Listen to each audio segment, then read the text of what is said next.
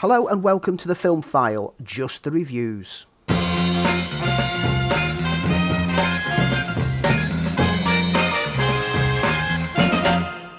Now, for those who aren't familiar with the Film File, each week we cover all the upcoming news, all the views, all the topics of hot debate running around the cinema industry and the movie industry, whilst also reviewing one or two films and providing our neat things. So we've decided that what we're going to do is bundle together every now and then a collection of just the reviews in these little packages for the people who don't want to be listening to news from a year and a half ago, 2 years ago. They want to know just what we thought of films, and you'll get a feel for the show. So if you're new to the show, this is a great jump on point. You'll get to know myself and Lee and Scott. You'll get to know how we view films, how we talk about films, and you'll get to see how our review style evolves over time.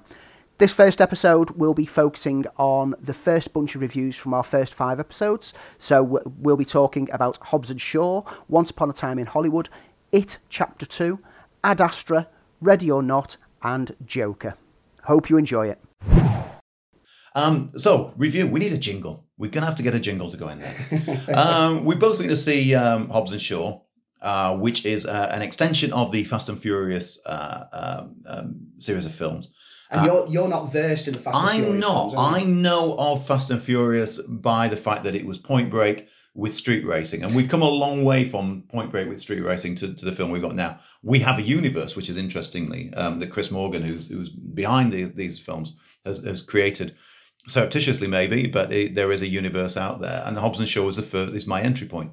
I stayed away from them. I'm not much of a petrol head, so that aspect, and kind of, and no disrespect to anybody who's in that audience, they weren't my audience. They weren't my films, and they weren't my audience. The whole Paul Walker thing, he was an okay actor, and everything that went with him. It was very tragic that what happened to him, but it's all part of a subcult connected to these films that I just don't feel a part of. That's to take nothing away from it before Twitter starts tearing me a new one. I have nothing against them. They just didn't appeal to me. However, we went to see Hobbs and Shaw. Hobbs and Shaw. You want a war? You've got one. Showtime. Oh my God, I'm a beast. You want to tell me just what we're dealing with here? I'm a beast. Look at me. Bulletproof. Oh my God. Superhuman. Oh my God. I'm Black Superman. We're going for a ride!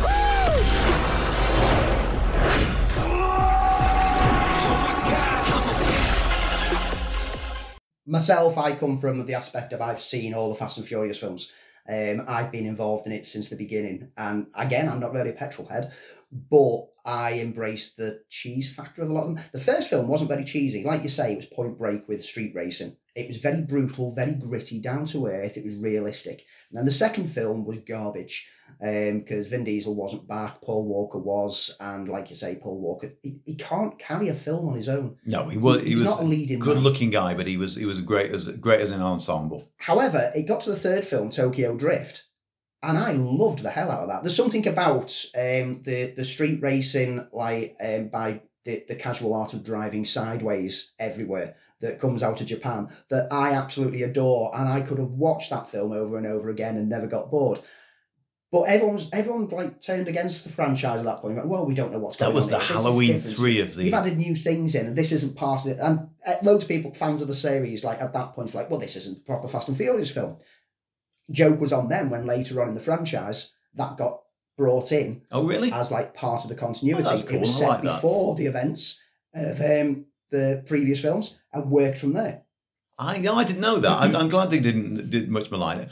But that's all because of Chris Morgan, because he came on board on Tokyo Drift. That's when he started writing, helping with the screenplay. And he's been involved in every film since. So he knew what he wanted to weave in and what he wanted to weave back. And the timeline gets a bit weird if you put it all through. But from that point onwards, you get to the fourth film, and the opening sequence is so ridiculously over the top, you have to just sit back and go, this is not the same franchise, but you know what, I'm going to enjoy the ride as it goes along. And from that point onwards, we ended up with like tanks racing on freeways. We ended up with parachuting vehicles out of like backs of planes. We ended with a runway that apparently was about 400 miles long, which was how long it took.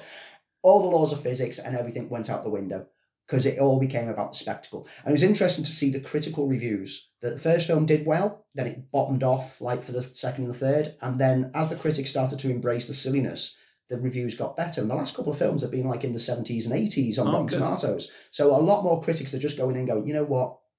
Let's just accept this for the summer blockbuster mindless action that it is. And it has got a bit of heart, but it's a lot of cheese. And if you can embrace the cheese, the franchise is worth visiting. But you get to Hobbs and Shaw. Which just so talking about the timeline, I understand. So this is a sidestep within the universe. This is the Birds of Prey and the Suicide Squad of the DC universe, and the Ant-Man of Marvel, to find a reference point of it. So we've got two characters who came through adversarial, I believe, in the original versions. Right up until the last one of the Fast and Furious films. But by the end of them, they were part of the family, because it's always family. Family. Again, there was a big reference to family, and all their disputes and bickering had stopped.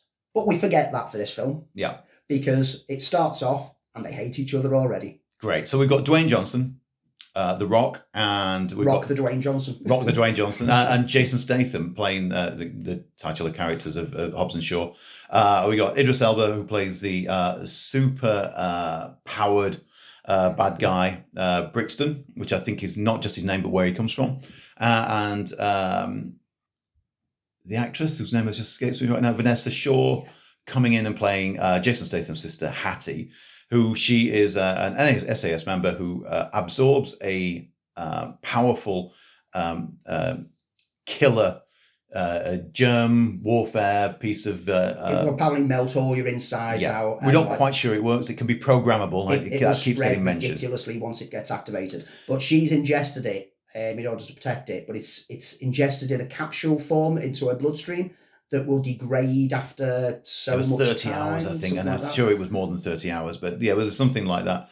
And these two characters are brought in, one by the CIA, one by British intelligence, to find her initially and basically take on this evil organization, which was very, very super villainish, I thought.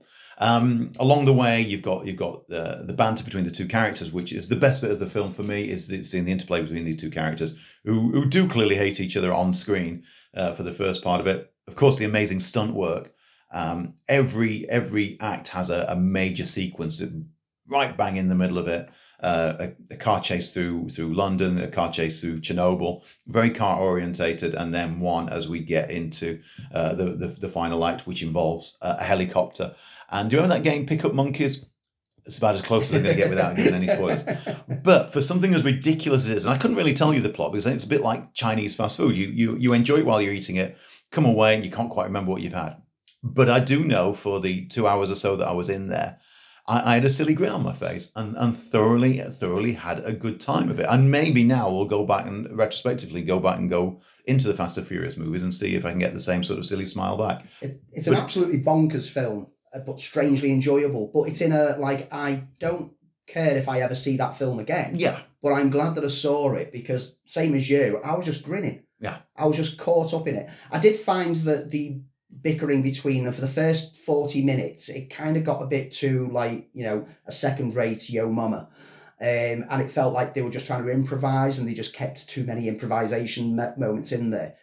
But after the first 40 minutes, they kind of eased up on that and it started to just become little quips every now and then. It became the buddy movie then, didn't it? Yeah. It got a bit more natural and flowing from that point onwards. And, it draws upon the family thing that's always been a thing in the Fast and Furious franchise as we explore, the background of The Rock's character. And we also, get a lot of family aspect from Statham's character, including a nice welcome return of Helen Mirren. Yes, yeah. Some neat little cameos. And I'm not going to mention here, but if you look at David Leitch's, who was the director of his previous film, it's very easy to work out who his cameo is. It made me a big silly smile for most of the film. Thoroughly had a good time with it. Better film than I actually anticipated to it. More watched it out of the fact that I knew we were doing this than wanted to see it. But I certainly was entertained and be interesting to see where this goes. They definitely laid the seeds for another film in this spin-off franchise. I mean, the whole film is a setup for this big major organisation that they're obviously going to battle at future dates. I do get the feeling that the reason why this spin-off franchise was created was because of all the reports on the last couple of Fast and Furious films of the on-set disputes between The Rock and Vin Diesel. Right. They didn't see eye to eye. Oh, okay. Those are two eyes that you don't want to get caught in the because middle. Vin Diesel is basically like the main producer for the core series. It's likely we're not going to see The Rock mix back into there because he really didn't That's like interesting. it. But they'd be stupid to not latch into his star power and use him in another vehicle. So this looks like it's been spun off to enable to keep The Rock within the franchise, but separate from the franchise, and have fun with him. And you do. Because he's huge at the moment. Yeah. I mean, we've got Jumanji 2 coming up soon. Well, Jumanji 3. Is it Jumanji? I've lost track. It's Jumanji 2.3. Do we include Zathura in amongst the Jumanji films? Oh, yeah, that's an interesting point. Open for debate. You find us on Twitter. So, yeah, I'm interested to know. I know that Chris Morgan's really building up to his Fast and Furious in Space, which is where he wants to take it. And this film sort of paves the way for that in many ways. It goes very sci-fi. The unidentified villain. A lot of fun. It's playing at your local cinemas right now. If you want to get Fast and Furious, and this is a great entry point. If, like me, you don't know, if you're interested in the franchise, it's a great place to start with. New Quentin Tarantino film out in the cinemas right now, Once Upon a Time in Hollywood. I'm Rick Dalton. That's your son? No, that's my stunt double, Cliff Booth. I'm Sharon Tate. I'm in the movie. That was the best acting I've ever seen. Welcome to our community. Charlie's gonna dig you. That can all change like that. I love that stuff, with the killing. A lot of killing. Once Upon a Time in Hollywood. I'm gonna be very clear. I've just come back from a lovely 2-week holiday. I'm very brown. It's a shame you can't see the tan lines, but I've not had a chance to see this. Scott, I believe you've not had a chance to see this. I don't have quite the excuses you do, and still haven't seen it. And so I'm going to push it over to Andy, who has seen it. And what we thought we'd do is Andy talks about the film, and we can also talk, and Scott and I can throw in about Tarantino as a filmmaker and where he's going. And he's put himself up for talking about retirement and moving away from it.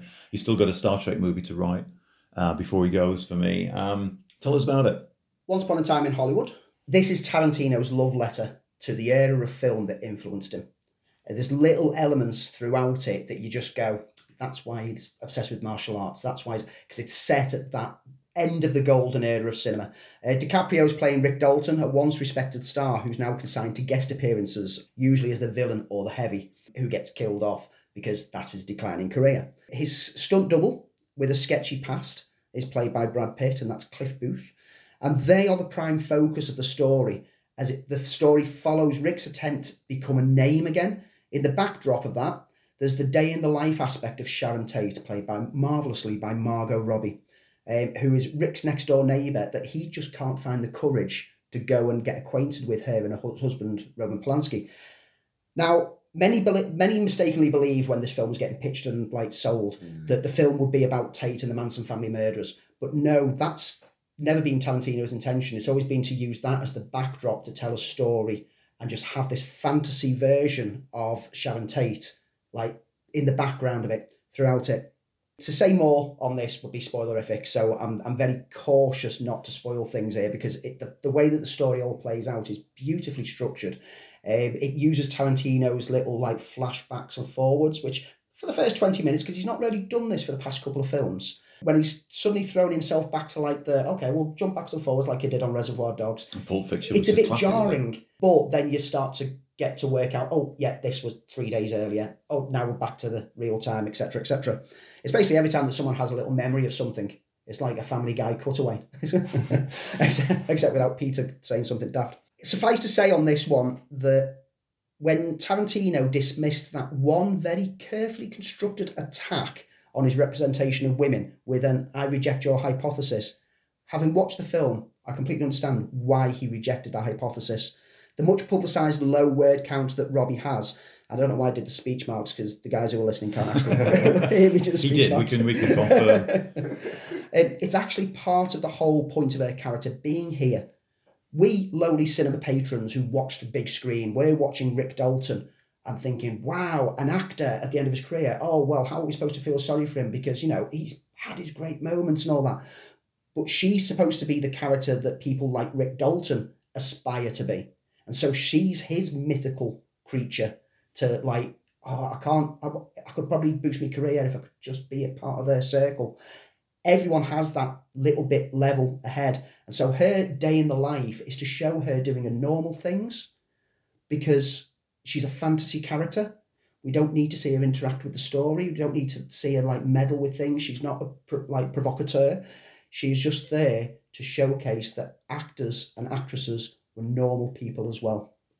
And this was an interesting time in Hollywood, and I can see why Tarantino, as you said earlier, it's that moment of where Hollywood became something different. We were on the verge of the end of the Summer of Love down to the Manson killings was instrumental in sort of ending that hippie age.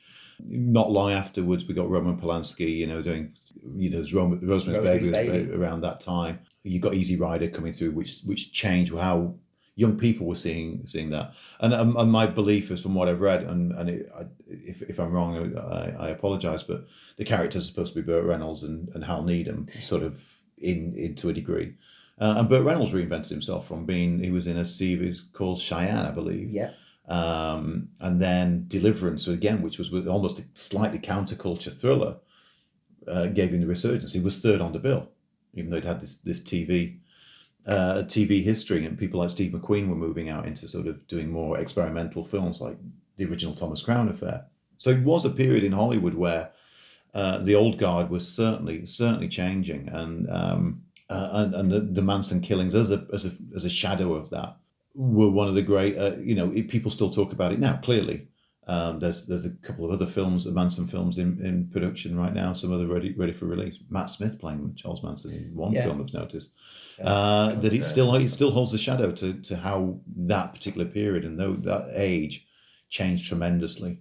Yeah, I mean, that the whole aspect of Rick's character being like a once big screen star who's done a TV series for 5 or 6 years and now gone into decline.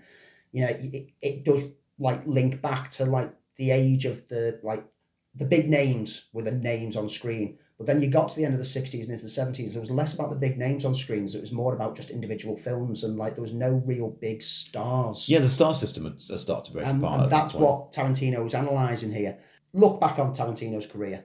Look on all his films, and you can see influences on each one of them, like where he's drawn things from like Chinese cinema, from Hong Kong action films, from like Hollywood blockbusters of like the 60s and early 70s, etc. And this is the film where he really expresses his love. It's beautifully framed, beautifully shot. He really loves the whole industry that he set it around. His obsession with feet has to be brought up, because this film, more than any of his films, has a lot of feet in it. Oh, he's doubled down. Oh, wow. he's gone crazy with the foot fetish. I mean, I recently rewatched all of his films, including like the ones that he just like wrote, like True Romance, etc., and also the ones that he was just like producer of or participated in.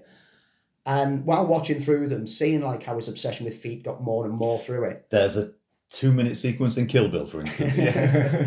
This film has more feet than I ever needed to see in a 2.5 hour period. I'd say that this is a strong recommendation, because I'd say that this is his strongest film since Pulp Fiction. That's good to know. I fell off the Tarantino bandwagon. I think he's an interesting filmmaker. He's always got an interesting voice. I think he became too Tarantino with Bastards. I thought he almost homaged himself to that degree.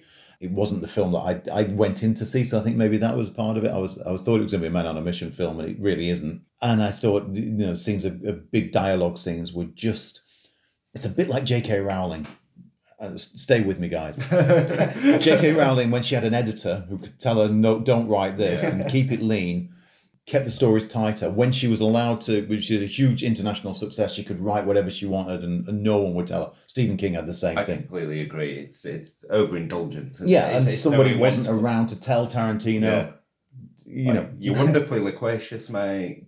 Great scene. But you don't need Mike Myers turning up as a weird British general. But 10 more minutes have passed since this scene could have ended. Yeah, the whole scene in Inglourious Basterds of the game in the cellar in the German bar didn't progress the story. It's almost like a collection of short films that happen to be sequential, isn't it? Now, on that cellar scene, having recently rewatched it, I have to disagree. You see, I recently rewatched it and I disagree. Where does that leave us? It's sort of in the Matrix. I didn't get it first time round, but when I watched it recently, I was drawn into that scene. It was the tension building of that scene. I just think it was the rest of the film had been bogged down by unnecessary sides, which maybe by the point of getting to that scene, it was like, oh, really? Just hurry it up now.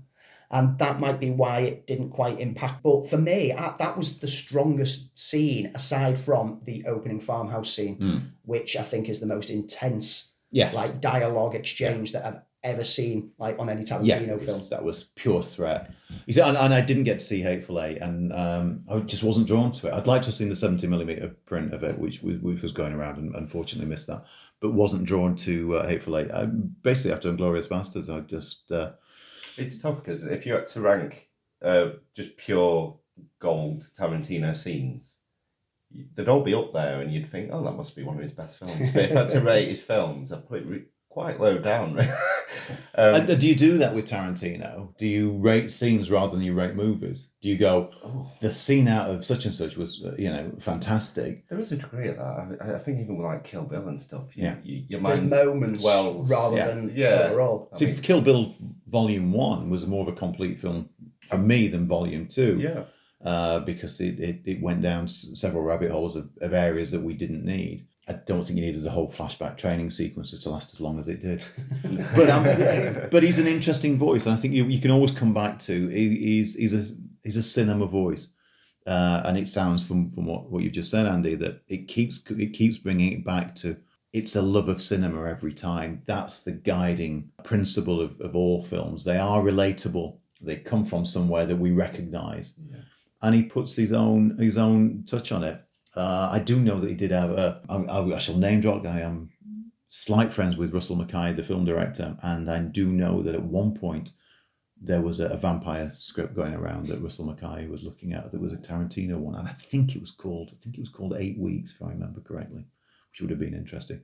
But if he does decide to retire, it'd be interesting to see what he does next. I would like him certainly to finish this Star Trek script, because it would be nice to have that cast come back and do one last film together. It'd be weird to retire on a Star Trek film, though, wouldn't it? Because he's always stuck by this 10 film. I think that his 10 film thing is 10 films are the things that are his kind of idea and property. But he's also backtracked recently. I mean, I picked this up on an interview when he was saying he considers Kill Bill 1 and 2 as being one film. Yeah. Okay, so we're not on the 9th film, we're on the 8th film.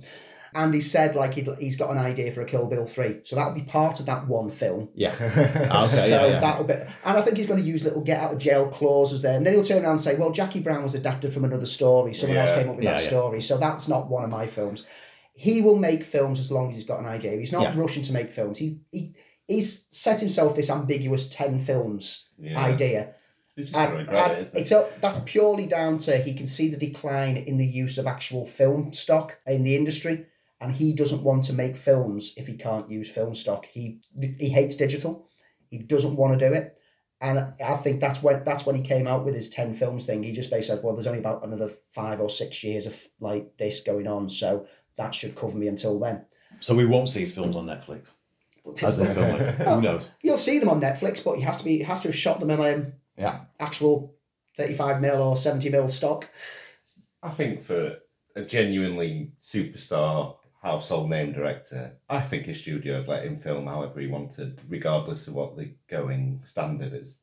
So I don't know why he's... Steven Soderbergh came back, has had more comebacks now than Captain Scarlet. So if he stops making films, I would love him to continue writing and maybe produce TV series. I think a Tarantino-verse series exploring different eras has so much potential. So the main film this week to look at is the release of It Chapter 2. By the master of horror himself, Mr. Stephen King. 27 years, I dreamt of you. I've missed you.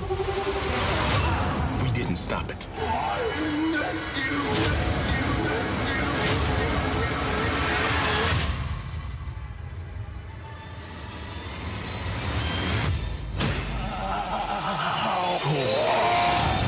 It, Chapter 2. Right. So, just so you know, we're going to paint a picture. Andy got to see this yesterday. I couldn't make it to watch it with Andy. I've just seen it. I've literally just come out of the screening and before we recorded this.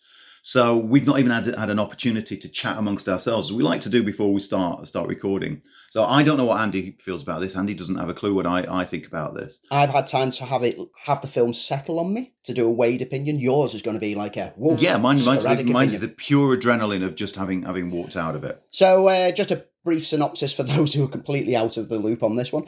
It Chapter 2 starts with a scene taken straight out of the book, which has caused some controversy. The film moves 27 years later from the first film, and It is back. Mike Hanlon is the only one of the Losers Club who's still in Derry, whilst the others left the town and became huge successes, yet all mysteriously forgot everything that had happened to them in what is known as the Derry effect.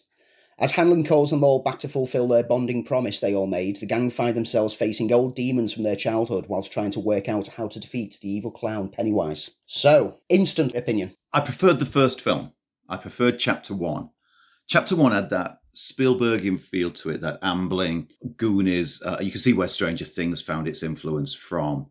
I liked it a lot. I don't think Chapter 1 is a horror film. I think it's an adventure film with horror elements. It's a coming of age movie, and which Stephen King does incredibly well. The Body, which Stand By Me is based on, just captures that perfectly. I've readdressed the book recently, and I mentioned it in a previous podcast. So everything's very, very fresh in my mind about the book. I think the casting is great. Bill Hader steals every scene that he's in. He delivers his career best. Because you've seen him in so many comedies. You've seen him like... Do you watch Barry by any chance? I don't know. Barry is fantastic. He plays a hitman who wants to become an actor. It's not meta as you think it would be, but there's how to do something different with the hitman genre. I've seen him in It Chapter 2. He conveys every emotion on the whole range of emotions throughout the film. He's truly believable as a character. I absolutely loved him. He becomes the heart of the film. Definitely. In a way, I feel that kind of took away from part of the book, because Bill was always the key character. Yeah. Bill was always the heart, but I feel that, when you say that James McAvoy's been overshadowed by another actor, yeah, you know that other actor has deserved that slot. James McAvoy plays Bill, who was the stuttering child in the first film. Jessica Chastain, Bill Hader, Bill Skarsgård repeats his role and makes it his own from Tim Curry as Pennywise. I genuinely feel he's got more of a proper Pennywise feel than Curry had. Curry was the only good thing on that miniseries. Anyone who remembers being scared by that miniseries when they first watched it, go back and revisit it. You'll find that it's not actually that great, but Tim Curry was. Yes. He's the standout. He's what you remember about it because his performance was everything he did in Legend, which is still, I think, is a phenomenal performance. He brought to it, and he makes it more memorable than what it is. This is the best and worst of a Stephen King story. Stephen King story do meander. There's a lot of development of character in it, probably more so than sometimes we need. There's a lot of sidebars in his books, and it does suffer from being maybe 100 and 200 pages too long. And that's the same essence problem that I've had with Chapter 2. What I did like about it did feel more of a horror film. Yeah. So rounding out the cast, Isaiah Mustafa as Mike, who's the character who stays in Derry and brings them all back after a series of murders. And I'd like to talk about the murder at the beginning at some point. James Ranson, who plays Eddie, who was the kid who was stuck to his ventilator all the way through. Overbearing mother. So it's a great cast. And of course, Skarsgård putting his own take on the character. And stealing. He's great. Though I don't think it has as much to do. It doesn't feel as though there's as much to do in this. He kind of lurks for a lot of the film, just in the background. Just as they are getting twisted by their own memories, he's just having fun watching them getting twisted. And that's what this film's about. This is a film about going back and revisiting your past and possibly trying to make changes to your past about things forgotten. There's a nice running gag that the James McAvoy character Bill is a screenwriter and a book writer who can't finish a book with a good ending, which Stephen King's been accused of many, many times. Stephen King makes a fantastic cameo in it. I'm not going to tell you where. Oh, yes. But he does make a marvellous cameo and that sort of reference, because the book has a very odd ending which has not necessarily worked to a modern audience, and was always the problem with the miniseries. Not so problematic here. I think they tackled it. I think that they ramped it up quite nicely at the ending. And for me, there's bits that are missed from the book. I mean, particularly the subplots involving Audra, Bill's wife, and also Tom, Bev's husband. Yes. You know, they're missed those a lot through, like, for all the Derry scenes. Yeah. And I wonder if that's because apparently there's a fair bit cut. I'm wondering if some of that still exists on the cutting room floor or whether it's never shot. Yeah. But, you know, I was aware that those moments were missing because I know the book inside out. And at 2 hours 45 minutes, I think there's a lot of space wasted in it where we meet the young cast again, which I didn't feel was necessary. I wanted to get on with the adventure, and even though the young cast were absolutely phenomenal and made that first film, you believed in them, you believed their adventure, you believed their jeopardy.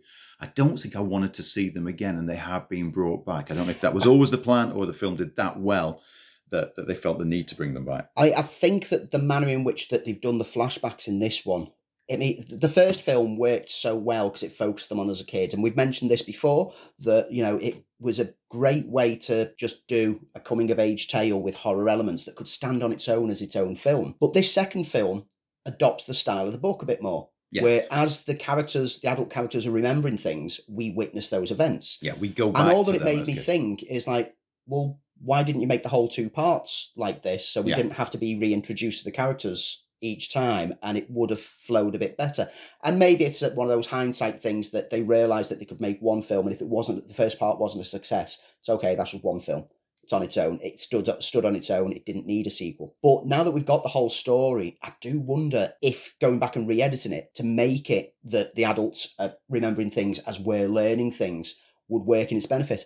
Actually, there's rumours that the director, Andy Muschietti, is talking about a supercut of It Parts 1 and 2. Well, there was talk, and I was following this because I didn't purchase or I didn't get It Part 1, that there was going to be an extended director's cut. So, again, as we talked about with Tarantino, the idea of even a Netflix miniseries based on this, it did get a bit miniseries-y feel with it. The horror elements worked really well. There was some truly gross-out effects, gross-out sequences, the Chinese restaurant sequence, for instance. Pity that it ended with a gag because it didn't need to, and it sort of underscored it. And it happened a few times.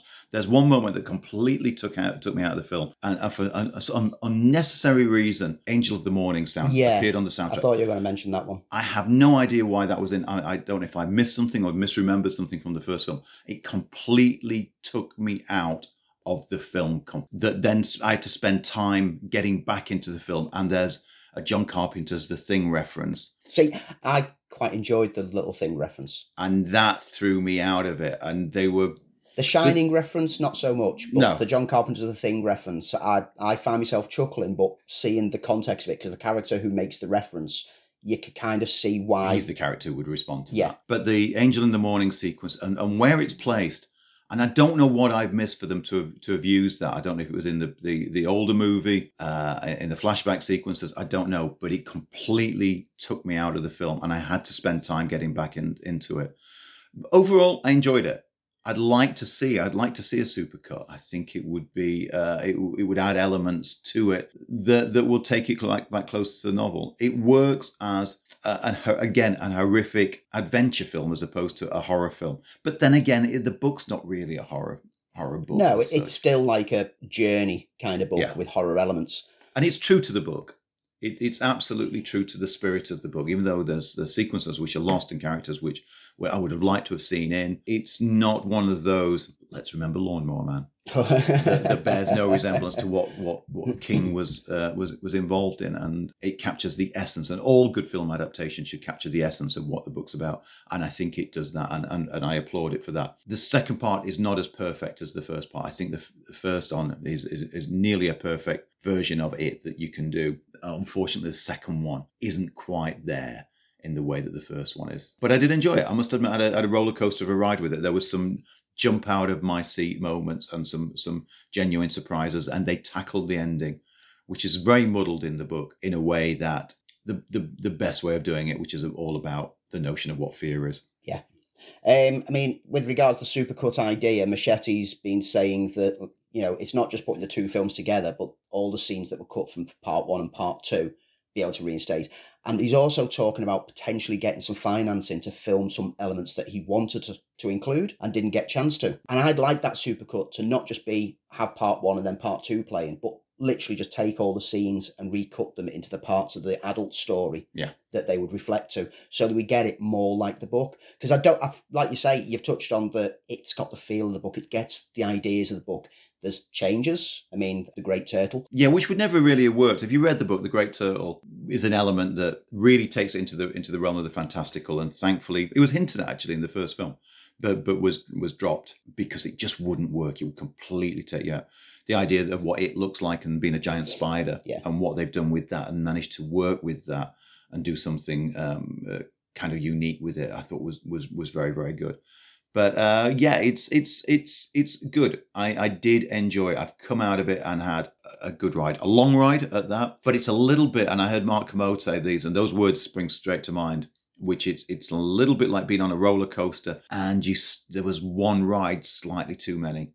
It was like, you go up, you go down, you go up, and then it does that loop-de-loop at the end, which I don't really need that. I've had a good time. I think it slightly overstays its welcome, but I would like to see an ultimate cut if it ever becomes available. You mentioned you'd like to touch on that opening scene. Yeah, so there's been a lot of controversy, and clearly by people who've not read the book. There's a very, very brutal murder at the beginning of the film, which is very, very much the same brutal murder that opens it. And it's nasty, and it's basically two gay characters are set up on by a gang, and a lot of people have criticised it for being homophobic. The film doesn't purport to be homophobic. The characters who do this dreadful deed are homophobic, and there shouldn't be an apology for what that is. And people are up in arms because a gay character is killed at the beginning of the film. It's the thing. It's that underlining. It's like Blue Velvet. It's that moment in small towns where something disgusting and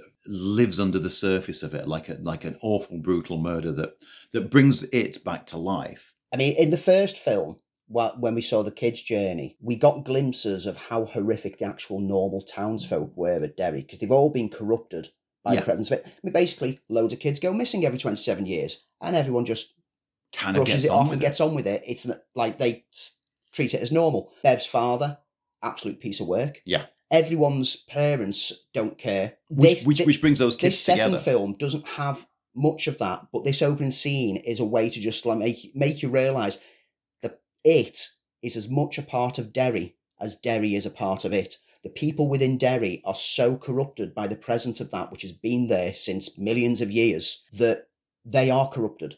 There's even and I feel that the scene is shocking. It's brutal, but it's the catalyst that starts Pennywise off again. Yes. And it's the sort of horror that we're in a world that we're living with now. So it's an on-screen horror. It's the sort of horror that happens to for an awful lot of people from the gay community, from the LGBTQT community that it is now, have to live with that sort of threat. I don't think the film has to make an apology. I don't think films really should ever make an apology. They are what they are. But the fact that this evil does exist in small towns, and in cities that we live and propagate in now.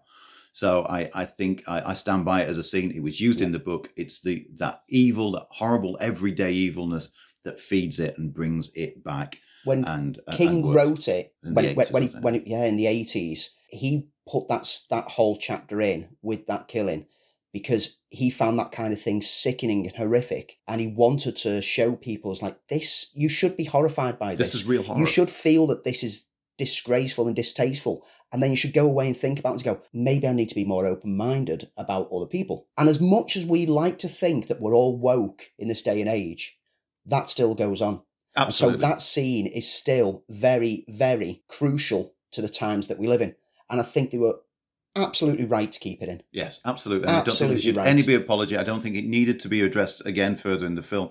There's hints of one of the characters' sexuality, which was a nice touch and surprising as well, and wasn't dwelled upon, but hinted at, and we were allowed to make our own conclusion. I thought that they would have made something bigger out of that, and actually worked nicer that they didn't, and that we were left to guess because it's that character's secret. But I totally agree with you.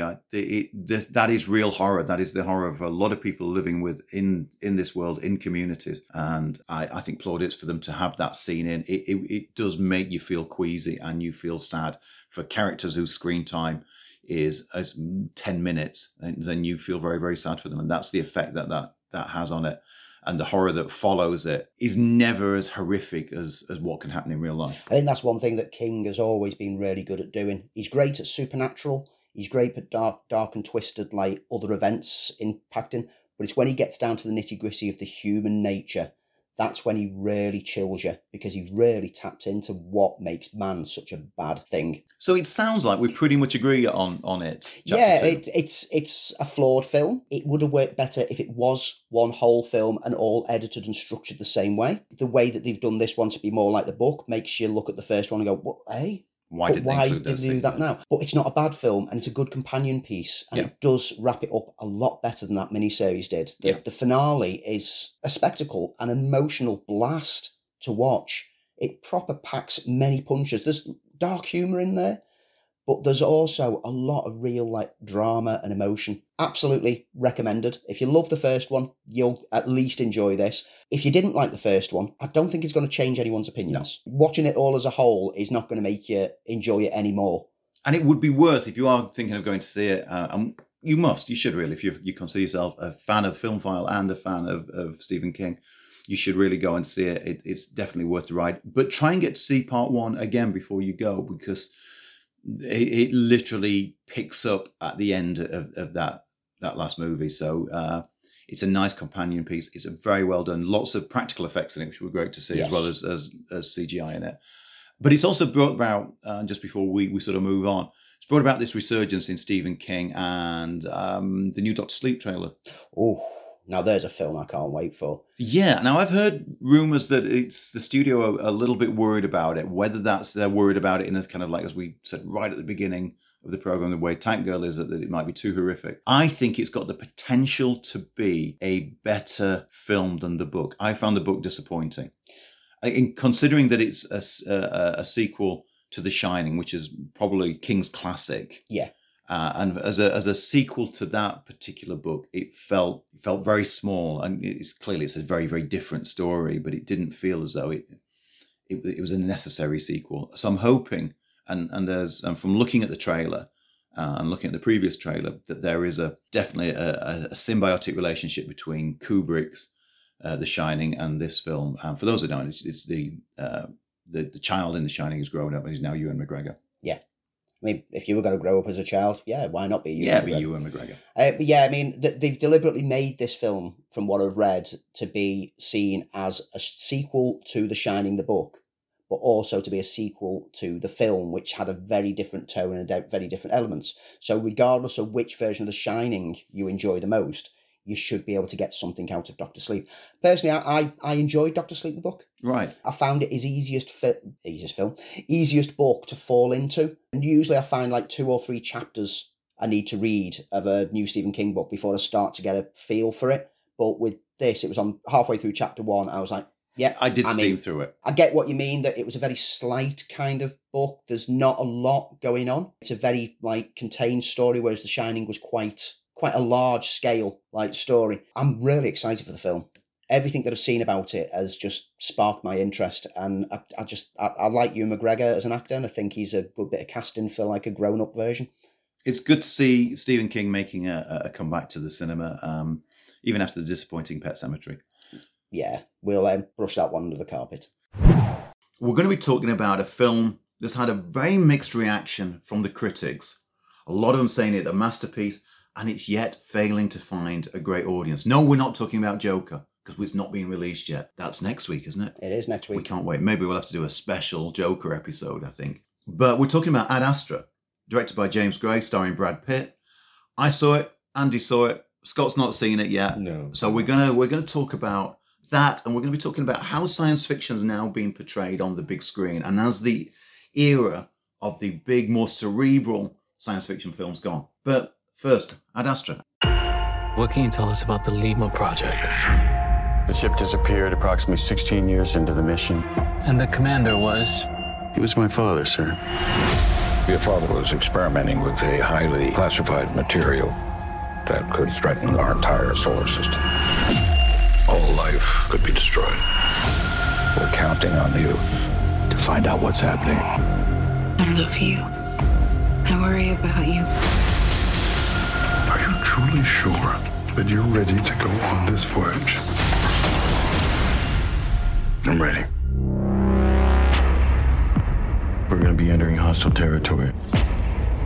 But the mission is the priority. We cannot stop.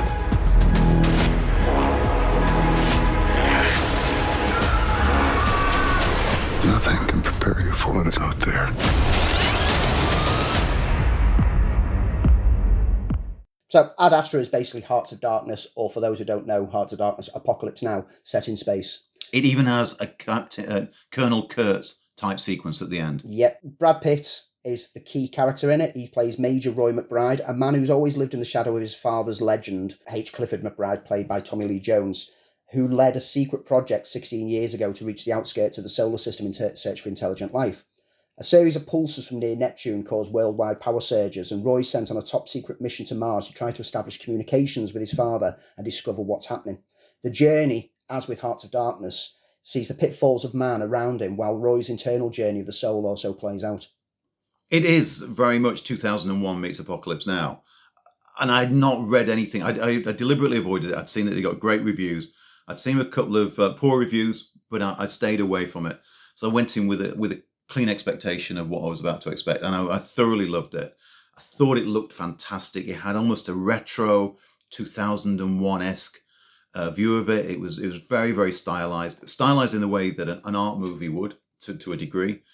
I thought Brad Pitt was fantastic in it. The voiceover reminded me of Martin Sheen in Apocalypse Now. I really, really walked out and I loved it. And then suddenly something happened. I heard other reviews and saw other reviews, and it sort of knocked me back a little bit because I'd gone in having a great time. Yes, it was beautiful. It was very well done. It was flawed in some of the plot areas, but I did have a good time.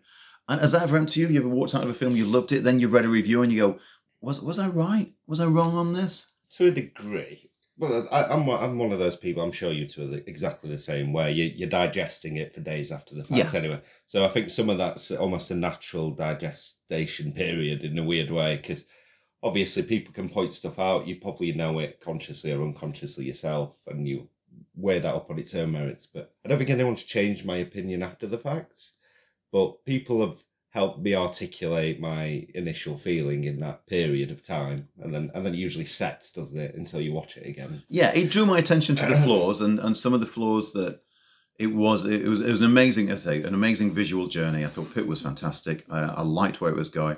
It had these strange moments where it drifted into an action movie and then drifted back out of it as almost chapter headings on each part of the journey.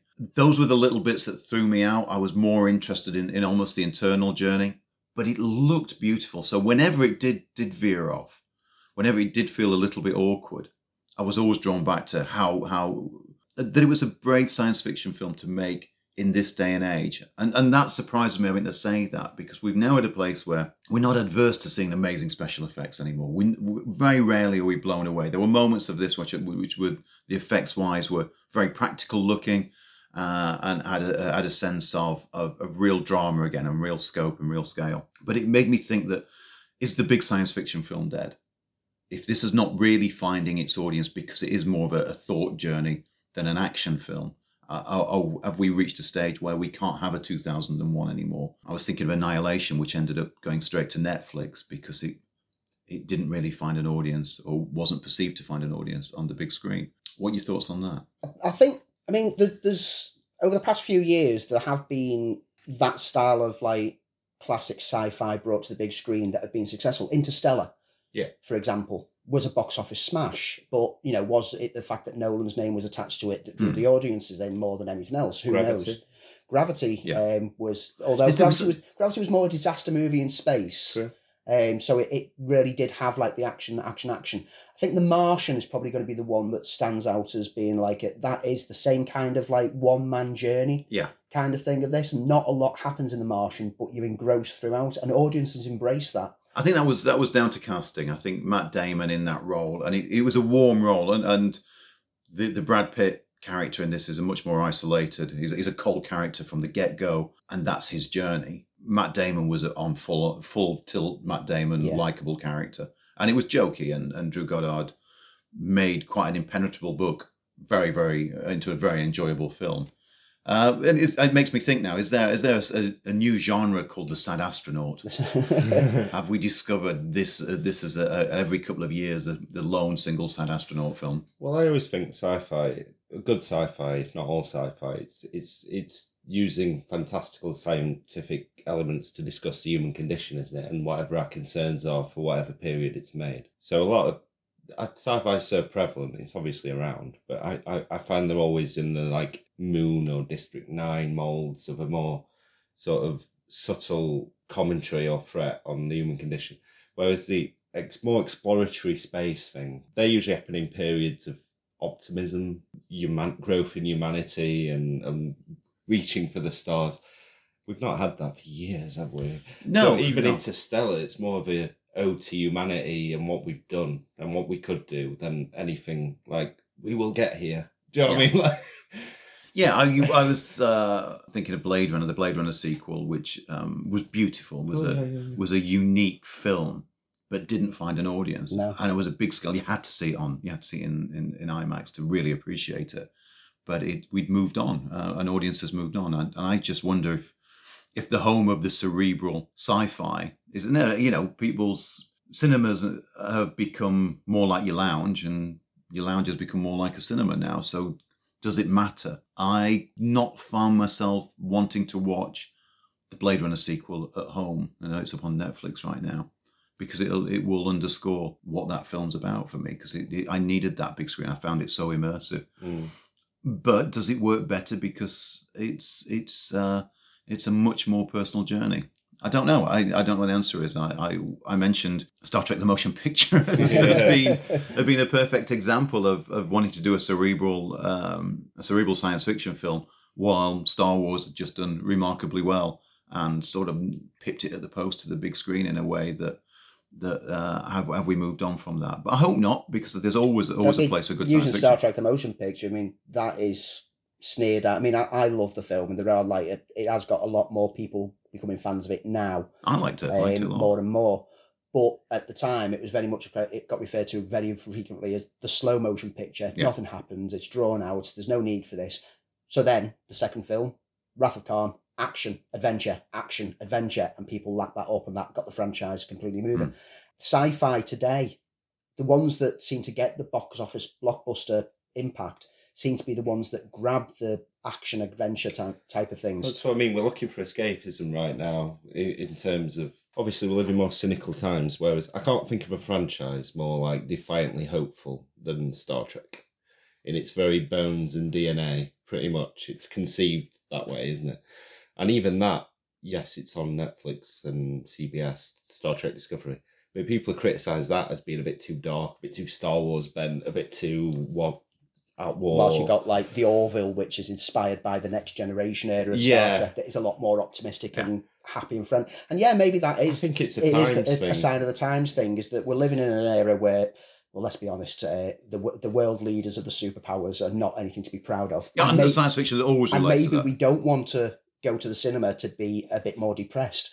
Yeah. But that's not saying that, get back to Ad Astra, it's not a depressing film. Far from it. It's a very touching, very emotional film, and Brad Pitt is absolutely stellar throughout it. And that's not to disregard the supporting cast. I mean, even Ruth Negga, when she pops up in a very small role, Donald Sutherland, one of my all-time favourites. Steals the screen. Yeah, I mean, when he is in it towards the start of the film, it's just like, whoa, hang on, I've not seen you for ages. Yeah. And he was at his most Donald Sutherland as well. Straight away, you just fall in love with that character. It's a great film with a great cast, but all held together by Brad Pitt's voiceover, his journey, his characters like growing out of his father's shadow, becoming himself and learning to be who he could be and who he should be.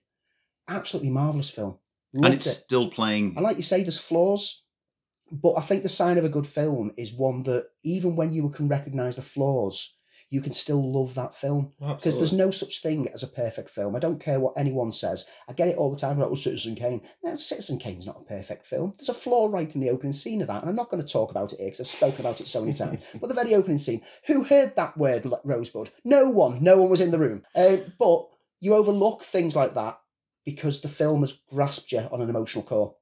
And it's made you think, and you have gone away and you've thought about it and you've researched other people's opinions because it's put you in a position where you've gone, well, actually, that's what the film's supposed to be doing. It's supposed to be getting us to think about it. And that's what good film does for me.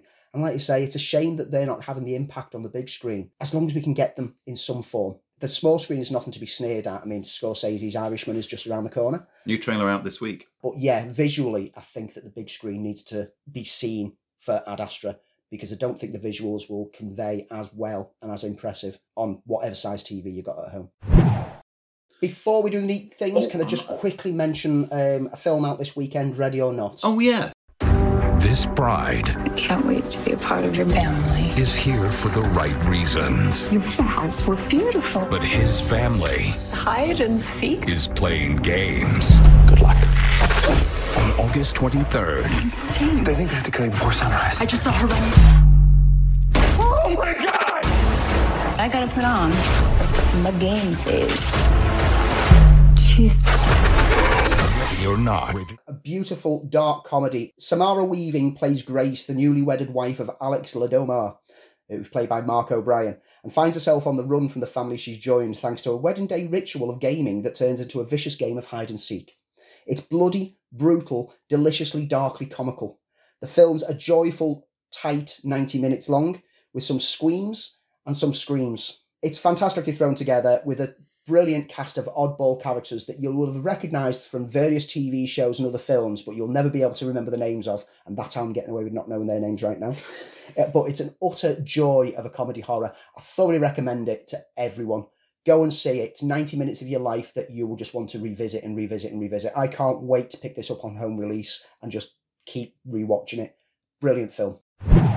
So the big film out this week, and we have to talk about it. Are we're going to try and not be spoilery? I think that in order to properly talk about it, at some point we need to do spoilers. So what we're going to do is we're going to talk about it generally as a film, and then we'll have like some kind of klaxon or maybe a maniacal laugh as a spoiler Maniacal laugh seems to fit towards in the end very of this well. episode, where we'll touch in it. So we'll basically close off the episode, but then keep it open for people who want to hear our thoughts on aspects of the film, which unfortunately, because of the kind of film that it is, have to delve into spoiler territory.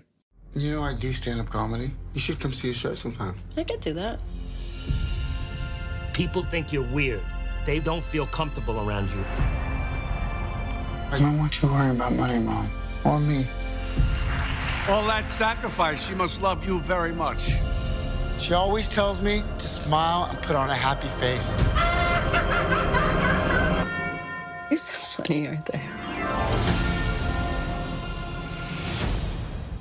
So I've just seen it. You saw it a couple of days ago. You've had more time to process it. It's the film at the moment that everyone's talking about, for not exactly the reasons that we thought everyone would be talking about. And it's something I didn't see, which is this sort of zeitgeist of kind of what's been happening in the US with white guys in particular feeling as though the world owes them something, going out and buying guns and wreaking havoc with loss of life, and a sense that society has let them down and they are angry young men. I remember the same arguments happening with Fight Club. Yeah. And at no point do I think that, apart from a few underground fighting clubs, that anarchy ruled the streets. And I don't think anarchy will rule the streets after this. So, Andy, talk us through the plot. So it's an origin story. We're focusing purely on the Joker. And, you know, the Joker's been prevalent since the 50s when he was first introduced in Batman issue 1. And it originally intended just a one-off character, but became so popular. But he's been redefined for every era. In this one, we've got a guy named Arthur Fleck, who seemed to be a bit downtrodden. He's got a mental disorder which makes him laugh in uncomfortable, nervous situations, which some people think is a bit weird, and so he gets taunted, he gets picked on, he gets abused, no one trusts him, he seems unliked by people, and it follows as, like, you know, he gets, like, beaten up, he gets, like, victimised on subway trains, until he snaps, and then he snaps, and he starts to realise that he enjoys the snap, and he builds through. That's the surface level of the film. Yeah, just to point out that he's a clown, isn't he, at the beginning? And he's got aspirations of being a stand-up comedian, which feels like those elements were taken out of Alan Moore's Killing Joke. Yeah. To choose our words very carefully. Well, let's talk about casting. I mean, you know... Okay, so Joaquin Phoenix plays Joker, and it is a phenomenal... His commitment to it, I mean, the weight loss that he's gone through for the role, the contortions that he does whenever he's like... There's these beautifully shot, very stylized, very slow motion sort of dance sequences that he performs, which are sort of cross between dancing and Tai Chi, I thought, which is purely physical performance. It's a beautiful performance because you're watching a character that is actually quite unlikable. And when you do find yourself, and you don't sympathise with him, at no point during the film I sympathised with the character. I empathised, which is a different ball game entirely. There are moments when you empathise with him. He's the complete anti-hero. And a lot of people have thrown their hankies in the air on this one because he's a character who brings chaos. That's what the Joker does. He brings murder. That's what the Joker does.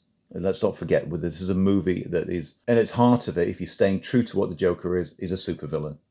Even though it's told in a realistic setting, it's sold in a sort of world of the 70s.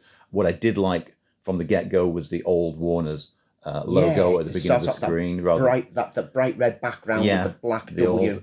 Which reminded me of interestingly as well, every other film based on a comic book property is then followed by like the logo representative of the company. Yeah, the DC logo doesn't appear until the very end of the end credits. Right. They've made it clear that this is not a connected tissue to the DCEU. It doesn't fit into any of the current DC continuity. It's a film on its own, and this is where it's very bold. It tells a story about a character that isn't related to the DC universe, and we've spoken about this on the show. That was DC's biggest mistake was trying to force everything together. Yeah, to force it into a universe the way that Marvel did it, and tried to go down the steps that Marvel did it. Instead of Warner's taking control and saying, "This is a film that we've created. It should stand alone. It's a Superman film. It's a Batman film." And clearly, the audience didn't want that connected tissue that they got from Marvel, and it stands out on its own. It looks amazing. It's shot in this very 70s way. 70s filmmaking is my favourite period. So, and it captures that perfectly. It has that feel of Scorsese's Mean Streets. It's very Scorsese-esque a lot of the way through from that particular period. Taxi Driver springs instantly to mind. King of Comedy springs instantly to mind. It's the films that they used to make, funny enough, where the anti-hero, like Travis Bickle in Taxi Driver, were the lead characters. The same sort of condemnation for it from much more superior critiques than ourselves failed to draw on. This was a time where cinema was like this. It did present interesting characters who you didn't necessarily like. Half a dozen spring to mind from that particular period. That's what I loved about it. That's what I really liked. It's a very mature direction from Todd Phillips, and it's a far cry from his frat boy humour of the past. Definitely benefited by his continuing work with Lawrence Sher, the cinematographer. Yeah. Who, It looks amazing. as bad as the Hangover films got by the third one, they still looked beautiful. In fact, that was my problem with the Hangover films, that they were drama looking instead of comedy looking. Yeah. Does that make sense to you? I think the first one was a lot like more comedy feel throughout it, but yeah, the second and third ones. I mean, by the third one, I hardly laughed watching it. Yeah. And it wasn't because the jokes weren't funny, it's because the jokes weren't there. Yeah. It was a very dark, twisted way to finish the trilogy. Yeah, and it looks like they looked like great cinematic films. I mean, with Lawrence Sher, I mean, I only realised when looking up his previous work, he was just the cinematographer on one of my favourite films of the past few decades, Garden State. Oh, I love Garden State. What an amazing film! I mean, every bit of imagery, in stood with the shirt against the wall is just a great shot because he's off to the side, and that is evidence of like how skillful Lawrence Sher is of getting like a beautiful looking shot. And in Joker, I think it's a masterpiece of cinematography. It is an amazing looking film. I like the time period for it. This sort of end of the 70s, beginning of the 80s, and it definitely is a time period. You look at the cars that go to the cinema, and I noticed cinema poster for the film Wolfen was up there, so it instantly gives it a time period. So that's what I really liked about it. The performances are great. Robert De Niro's in it, playing almost Rupert Pupkin again from King of Comedy, who's now got his own talk show. I think trying to tie it into the DC folklore, was the thing that let it down for me. There's a portrayal of Thomas Wayne, who Batman fans will know as Bruce Wayne's father. There's a storyline with a very young Bruce Wayne in it. I am starting to edge into spoiler territory. But we'll come back to that at the end of the episode. And those were the things that I felt more uncomfortable. I was more interested when it was a standalone film than having to tie into, yes, it's set in Gotham. Yes, it does tie a little bit into the DC universe. Those were the bigger letdowns for me. Didn't like the portrayal of Thomas Wayne. I didn't think that's what I believe Thomas Wayne to be. And if it has it did encroach into those properties. I didn't need that to make it interesting. As an overall film, it's a very visceral film. I don't think it's going to incite riots. Certainly not in this country. So I don't think that disenfranchised feel. I think that the old controversies that it's going to glamorise violence, it doesn't glamorise violence. No, when the violence doesn't. comes, it's brutal, it's shocking, and it jolts you. Yeah, it doesn't make you go, wow, that was cool. Yeah. It makes you go, oh, wow. Though there's a scene on the subway train which leads to violence that, interestingly enough, I was caught up in the character to want him to fight back. Yeah. And that surprised me. It's a very adult film. It's not a Batman movie in the way that one would expect a Batman movie, and especially in light of where Marvel have taken their characters and recently DC have taken their characters. And for that, it needs to be applauded. It's a very, very interesting take on a character. And we've been talking about this for ages. How can you make a Joker movie without mentioning Batman? Well, you can. Yeah. Quite simply. And it's all there on the screen. With fantastic performances, with a very, very gritty film. It does stray occasionally into pretentious, but I'm okay with that because I'd rather they be bold than to be fearful of stepping into territory, which so far no mainstream comic book movie has stepped into. With the controversies, I mean, there's been reports of like cinemas in the US that have had police presence outside. FBI giving a warning about it. AMC cinemas, there have been a few of them reported that they had signs up saying no one's to be allowed admittance on their own. Everyone has to come with other people. Really? Because they're that afraid of like lone idiots.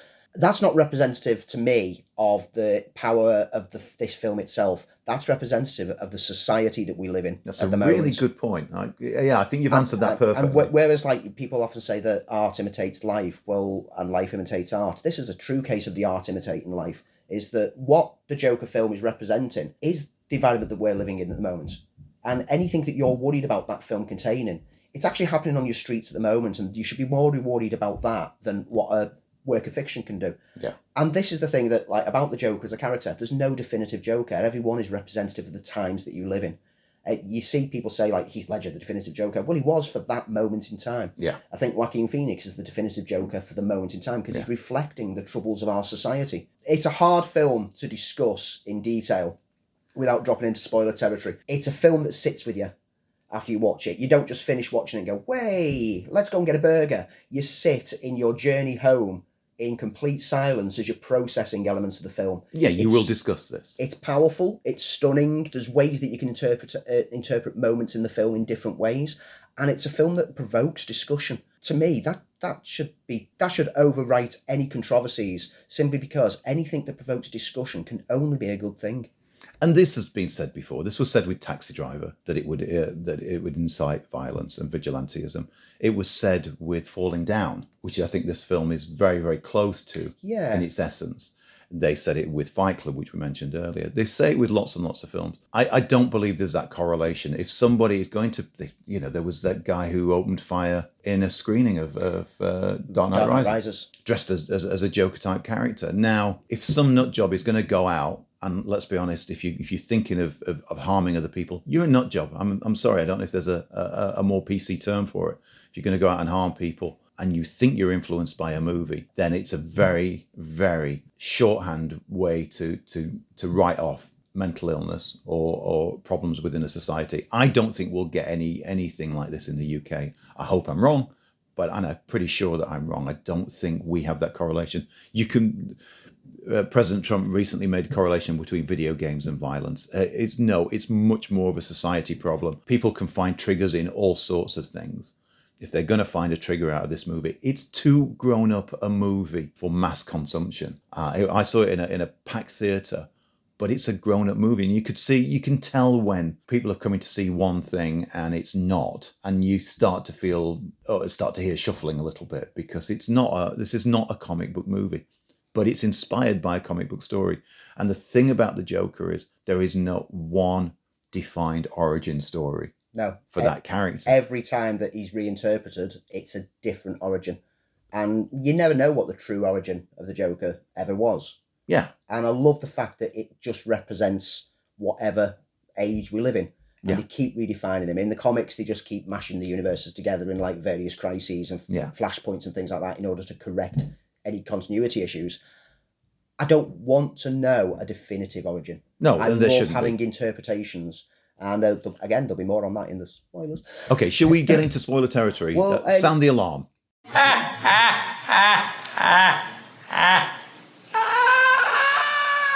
Okay, we're in spoiler territory. If you want to keep listening, please do. If you're interested to hear what we talk about, then we are going to mention some key plots and a little bit of a spoiler givers. We're not going to blow the movie for you.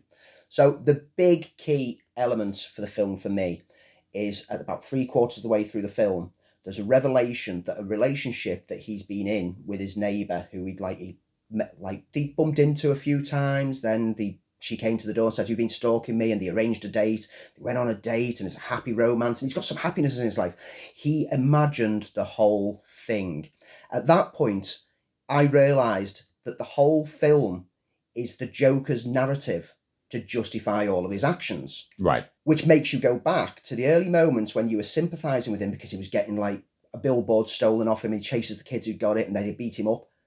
Was that billboard stolen? Because his boss was told by the shop owner that he just walked off with the billboard. So maybe he did a fight club on himself, and he creates this false reality around him. There's the key moments, like, which is the start of the killings on the subway, that starts all this violence and like uprising against the rich. We're led to believe, by the way it's shot and the way it's shown, that it was a reaction to being beaten up by 3 rich guys who were drunk and like picking on him because he was dressed as a clown. Now that we have this whole thing of like, you have to question everything, maybe that didn't happen that way round, and he actually confronted them and just murdered someone on the subway. Every element of the film needs to be re-scrutinised. And at that point, he's no longer... I mean, you mentioned anti-hero. He can be seen as an anti-hero. On the surface level, you can see it as an anti-hero uprising. But when you start to go, oh, wow, we have to doubt everything that he's told us to this point, he's no longer an anti-hero. He's the criminal psychotic of Joker that has always been a criminal psychotic in every representation. Absolutely. There's a reason he always gets locked in Arkham Asylum. He's criminally psychotic. He's mentally unstable. He's deranged, and he thinks that he's doing good things. He's clearly not. There's people who are like saying, like, I can relate to him. If you can relate to this character, I really am concerned about you, and you need to go and seek help, because he kills people indiscriminately. You don't see some deaths, but they're suggested. There's some assaults that are suggested. He's not a nice character by the time at the end of the film comes, when you look back on how he's actually acted and put it into a different context. There's suggestions towards the end of the film that he's just stopped taking his medication. However, any moments that we see with him playing with his medication early in the film, you never see him take the medication. You just see him playing with empty bottles and 2 pills. How many years has he just been playing with 2 pills? He's been off the deep end since before the film began. And that's how I've started to perceive it. I can't wait to go back and rewatch the film from that context and start to see the different ideas that you can get from it. I might be completely wrong, but I picked this up as soon as I'd watched it, and that was what I was processing in the taxi home after watching it. And then the next day went online and found other people theorising the same thing. And it seemed that whole scene with him, the relationship being false, has to have been put there for that very reason, to get you to suddenly go, this narrative is skewed. The elements I did like is the Joker is an agent of chaos, and that came out of it, and I almost wanted to see that expanded. I'd have been more interested in seeing building up the movement that follows him or follows the Joker. But it is about disenfranchised people finding a way out. Now, the Joker, for me, wasn't the clown prince of crime, which he should be for a Joker. But this is the point of the movie. It's an interpretation. These aren't gospels. They are an artist's interpretation of that character, and that was what was bold about it. For the film does have faults, and for the faults it does have, you cannot get away from the fact that they have tried to do something absolutely unique with this character, and therefore unique with comic book movies. At the heart of it, it is a comic book movie. It's a character that we've grown up with. He's the most recognizable villain, that a super villain out of the whole of comics. He's the one. He's had so many different interpretations. The look of him, the fact that he is chaos, is the antithesis of who Batman is. He is the most recognizable supervillain. You can put any villain in front of my mom, and she will pick out the Joker. So I think it's a very, very bold film. Doesn't always work for me. There's the elements that I have to think about. As I said, I've only just walked out of a screen. Yeah, you've not had time to settle me. So a lot of what I'm talking about is I'm freeforming here, folks. But it's definitely a strong film. I think there are Oscar nominations that should be in the pipeline for Joaquin Phoenix's performance, and I think for Todd Phillips. Interested to know what other people think about it. Get in touch with us via our Twitter page or email us. It's an interesting, very, very bold film, and I don't think, as far as I'm aware, there has been a mainstream comic book property which has been dealt with in such a way. I know one of the problems that you had was regards to the representation of Thomas Wayne. Yeah. Who's portrayed within this film as being a bit of a dick, a rich dick who looks down on the people below him. There's like a little news clipping of him talking about the lower classes as clowns. However, again, drawing reference to this is Arthur's skewed perspective. Maybe that wasn't actually what was said.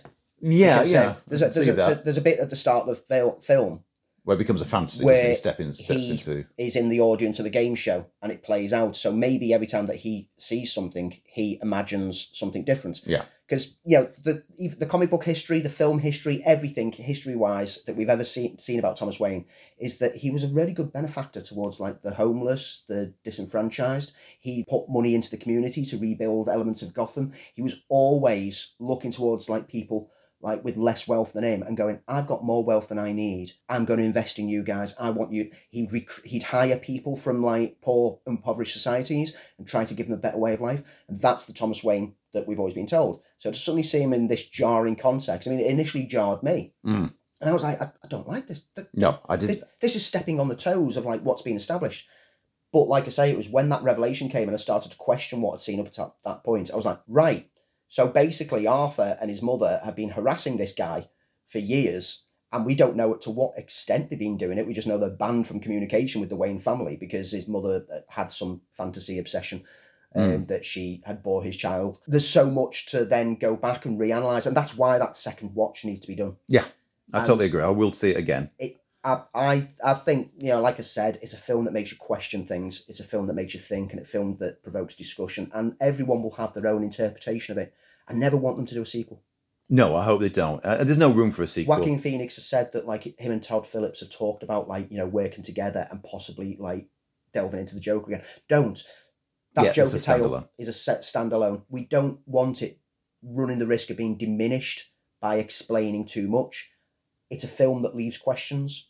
It's a film that gets your brain chewing it over. If they in the next film go, well, actually, this is what happened. Oh, well, you've just blown the film. Yeah, you've got to. I can't see where they can take the character on the basis of what we've seen. I never say never, but from what I've seen so far, I can't see without getting into the other territory of, because there is a set-off point for Bruce Wayne's story, which was a surprise and again slightly unwelcome for me. I'd rather it be more self-contained. The fact that it was set in Gotham was just enough. Arkham Asylum's mentioned, but at some point you have to, if you're going to carry on with this character as the way it's perceived in this film, you will tiptoe into other elements of the Batman legend, and I'd rather not. I'd rather see it standalone. I've seen random theories thrown out that, because Bruce Wayne's quite young in this, that, if this is the Joker that he goes against, then this Joker's going to be like in his late 70s by the time he's fighting Batman. Yeah. But I've seen people suggest that, well, this is a character that inspires the Joker that Batman I could see that. And I've also seen a theory that the only real element of this film is the very last scene in Arkham when he's talking to the psychiatrist, and the rest of it is all his fictional account of how he got into Asylum. I could see that as well. And that's a wrap for this bonus episode. I hope you've enjoyed this look back at some of the old reviews. If you've listened to them before, I hope you've enjoyed this bit of nostalgia. If you've never listened to us before, get subscribing, like, comment, share, give us some opinions on films yourself. Head over to Twitter @FilmFileUK, and there you can engage directly with us and take part each Sunday night in our weekly #MTOS Movie Talk on Sunday Twitter chats, which is 10 questions about a particular topic related to film. It could be a director, it could be an actor, it could just be how you watch films. Anyway, thank you for listening, guys. Have a good one.